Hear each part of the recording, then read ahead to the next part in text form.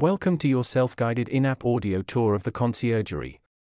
We will start the tour in the Place Dauphine, which you can find by following the indications on the map. Before we get started, please review the attached information on getting there and the monument's opening hours.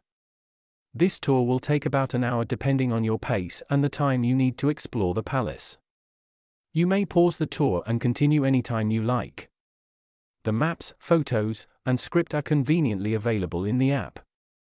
The Conciergerie was the first royal palace of the French kings, later transformed into a prison.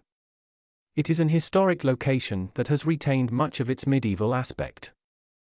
We will visit the section housing the medieval royal palace, and the sections housing the prisons of the Revolutionary period.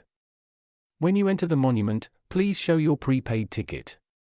You will be provided with a histopad, an iPad equipped with a virtual reality program that reproduces the appearance of the building during the Middle Ages.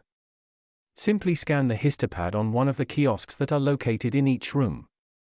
Then hold up the histopad and move it across the different areas of the room, to see what it looked like 700 years ago. Now let's start off with a little bit of history. Take a seat on one of the benches in the square, in the lovely Place Dauphine, and listen to the next chapter.